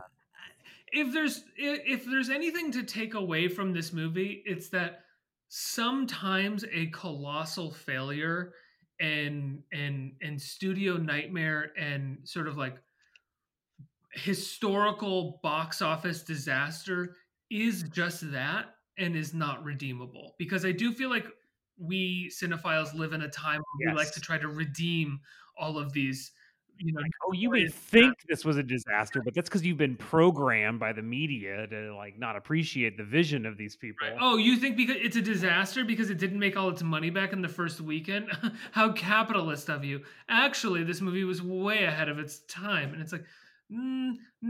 No, this movie's just bad. Sometimes they're just fucking terrible. It was just, I mean, it was like you said, Ricky, everything wrong with the movie industry is why this movie existed in the first place. Like, it just shouldn't have happened. It was just a bunch of like misguided white male confidence and like backslapping and like just believing in someone's worth because they seemed like a nice guy or something, you know? Cocaine. Absolute cocaine. Cocaine. Yeah, cocaine. Just cocaine. There's no but before we go, I am opening up everybody's favorite website, twitter.com, to read happy 30th anniversary to one of the most unloved, genuinely strange, audacious attempts to merge horror and comedy, Dan Aykroyd's Nothing But Trouble. That's from @ThePinkSmoke, 11,500 followers. Let's see, Jill Blake, who has bylines at the Crooked Marquee. Best friend, thank you for reminding me that today is the 30th anniversary of the masterpiece Nothing But Trouble. So these people are out there. People will defend this movie. This is fucking wild. Can I- This is fucking wild. Everybody's entitled to their opinion. But fuck you. If you want to defend Ishtar, fine. Ishtar's got a phenomenal first 30 minutes that Ishtar is way better than this movie, like an insane amount better than this movie. like Ishtar has a lot of problems, but the first 30 minutes rock. And so like, go, defend that movie. You want to defend, I don't know, Spielberg's 1941, I'm sure it's possible. He's a great director, and I'm sure there are things in there that you can watch that work. Name another box office poison disaster, and maybe we Sure. can find something to defend in there. But this is just not one of them. This is on the face. Everything about it is like doesn't work and is bad. It's bad because it's not thought through. There's no decisions. There's no big decisions here that you're like, wow, that just didn't work because it was too big of a swing at the time. It's like, that didn't work because you didn't think about this. You didn't try hard enough. Like, as you were creating this, you didn't know why or what way you wanted to make people feel, and it shows. Well, I think it's this thing of, at least this is my reaction, and I think that's what we were kind of like getting at throughout the whole episode, is that you can see how this could have been great if somebody else had reworked the script and directed the damn thing. You can see what the potential for this material was, and you're desperately trying to squint and find that redeemable angle, and none of us can. And I think that's what I think is ultimately so. This movie frustrates me and gets my blood up more than your average bad movie for that reason. You should just call it, man. I don't think I could even say anything else. I don't have anything else to say about anything, let alone about this movie. Before we go, Evan, why don't you tell people how they can check out your work? I know you're always up to something new, and you're doing stuff all the time. Yeah, I've got bylines at Decider, and you can find me on Twitter at Evan Davis Sports, because I'm a sports television broadcaster in my real life. That's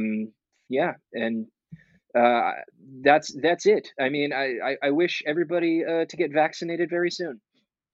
And I will say, in terms of the Decider bylines, Evan wrote like a really great piece about Mank that everybody should check out if you were as frustrated by that movie as I was. What a terrible thing to have happen to all three of us. This is gonna bind us forever. Oh my God, we share this trauma, I guess, forever.